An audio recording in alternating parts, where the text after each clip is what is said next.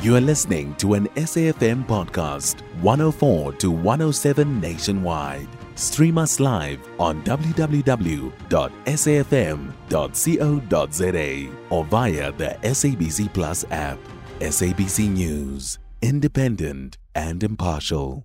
The Human Rights Watch says there is no political will to address the surge in alleged ethnically driven killings in the Darfur region in Sudan.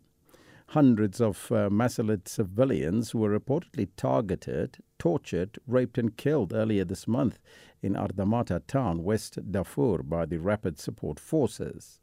The paramilitary group, which is at war with the Sudanese army, has been accused of committing human rights violations. The Horn of Africa director at Human Rights Watch, Laetitia Bader, spoke to our senior producer Ronald Phiri about the trends in the latest episode of ethnically targeted killings against Massalit civilians. Since 2019, we've seen repeated attacks against Masalit communities and notably against Masalit living in internally displacement camps in urban areas in the state of West Darfur. Now, fast forward to the war starting in April throughout Sudan, and what we saw was an expansion of these attacks. And we've been seeing since late April waves of atrocities by the Rapid Support Forces and their allied militias in town after town in West Darfur, and notably in the capital of West Darfur, El Geneina. And what we saw in early November was the latest wave in a suburb of El Geneina, where Masalit displaced people had sought refuge because there was still a Sudanese armed forces military base there. So they were hoping to be protected there. And in fact, what ended up happening in the first week of November is another rampage against the civilian people in dire need. And despite the scale of this atrocities, it seems like this civil war is largely being ignored by the international community and not receiving as much attention as the current conflict in the Middle East. Why do you think this is a fact? I mean, in many ways, Darfur is a symbol of the failure of the international and regional community, I would say. Since the conflict started in Khartoum in April, we have seen a very, very meek response at the level of the African Union, at the level of the UN Security Council in New York. There is just not the political will to do what is necessary to stop the atrocities from happening. And in many ways, Sudan is on the agenda of the Security Council. Actors there could be trying to act to prevent ongoing violence. But there is just not the political will to do so. And as we know, members of the African states who are on the Security Council have blocked efforts at that level to move forward. There are also other allies of the warring parties who are really not interested in stopping these cycles of violence. And so there is no question that actions need to happen.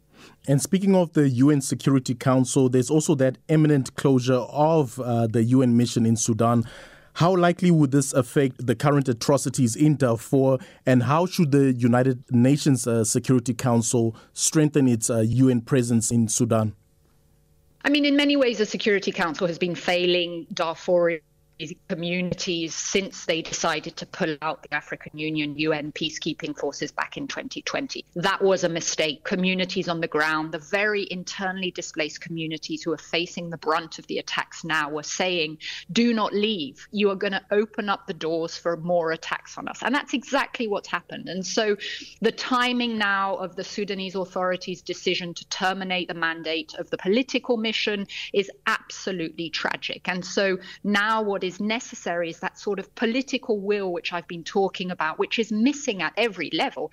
Also at the highest levels of the UN as well, among Security Council members, to actually look and work at seeing what are the options on the table to ensure that there is a UN mission with support from the region, which is able to protect civilians. And how far are ongoing international criminal court investigations into the crimes in Darfur, and has anyone been sanctioned in this respect? So the International Criminal Court said that they were expanding their ongoing investigations into events in Darfur to look at some of the more recent attacks, which is a very important move. And it's also critical, therefore, for countries to be supporting the efforts of the ICC to investigate the more recent bouts of atrocities going on in Darfur as well. So that's critical. In terms of sanctioning of individuals, what we've seen so far is only the United States sanction 2 individuals who are intricately implicated again in the round of abusive we've just seen. And that is Horn of Africa Director at Human Rights Watch, Laetitia Bader, speaking to our Senior Producer Ronald Phiri about the trends in the latest episode of alleged ethnically targeted killings against the civilians in the Darfur region of Sudan. You can find SAFM Current Affairs on 104 to 107 nationwide. Our podcasts are available for download on all our digital platforms. SAFM, leading the conversation.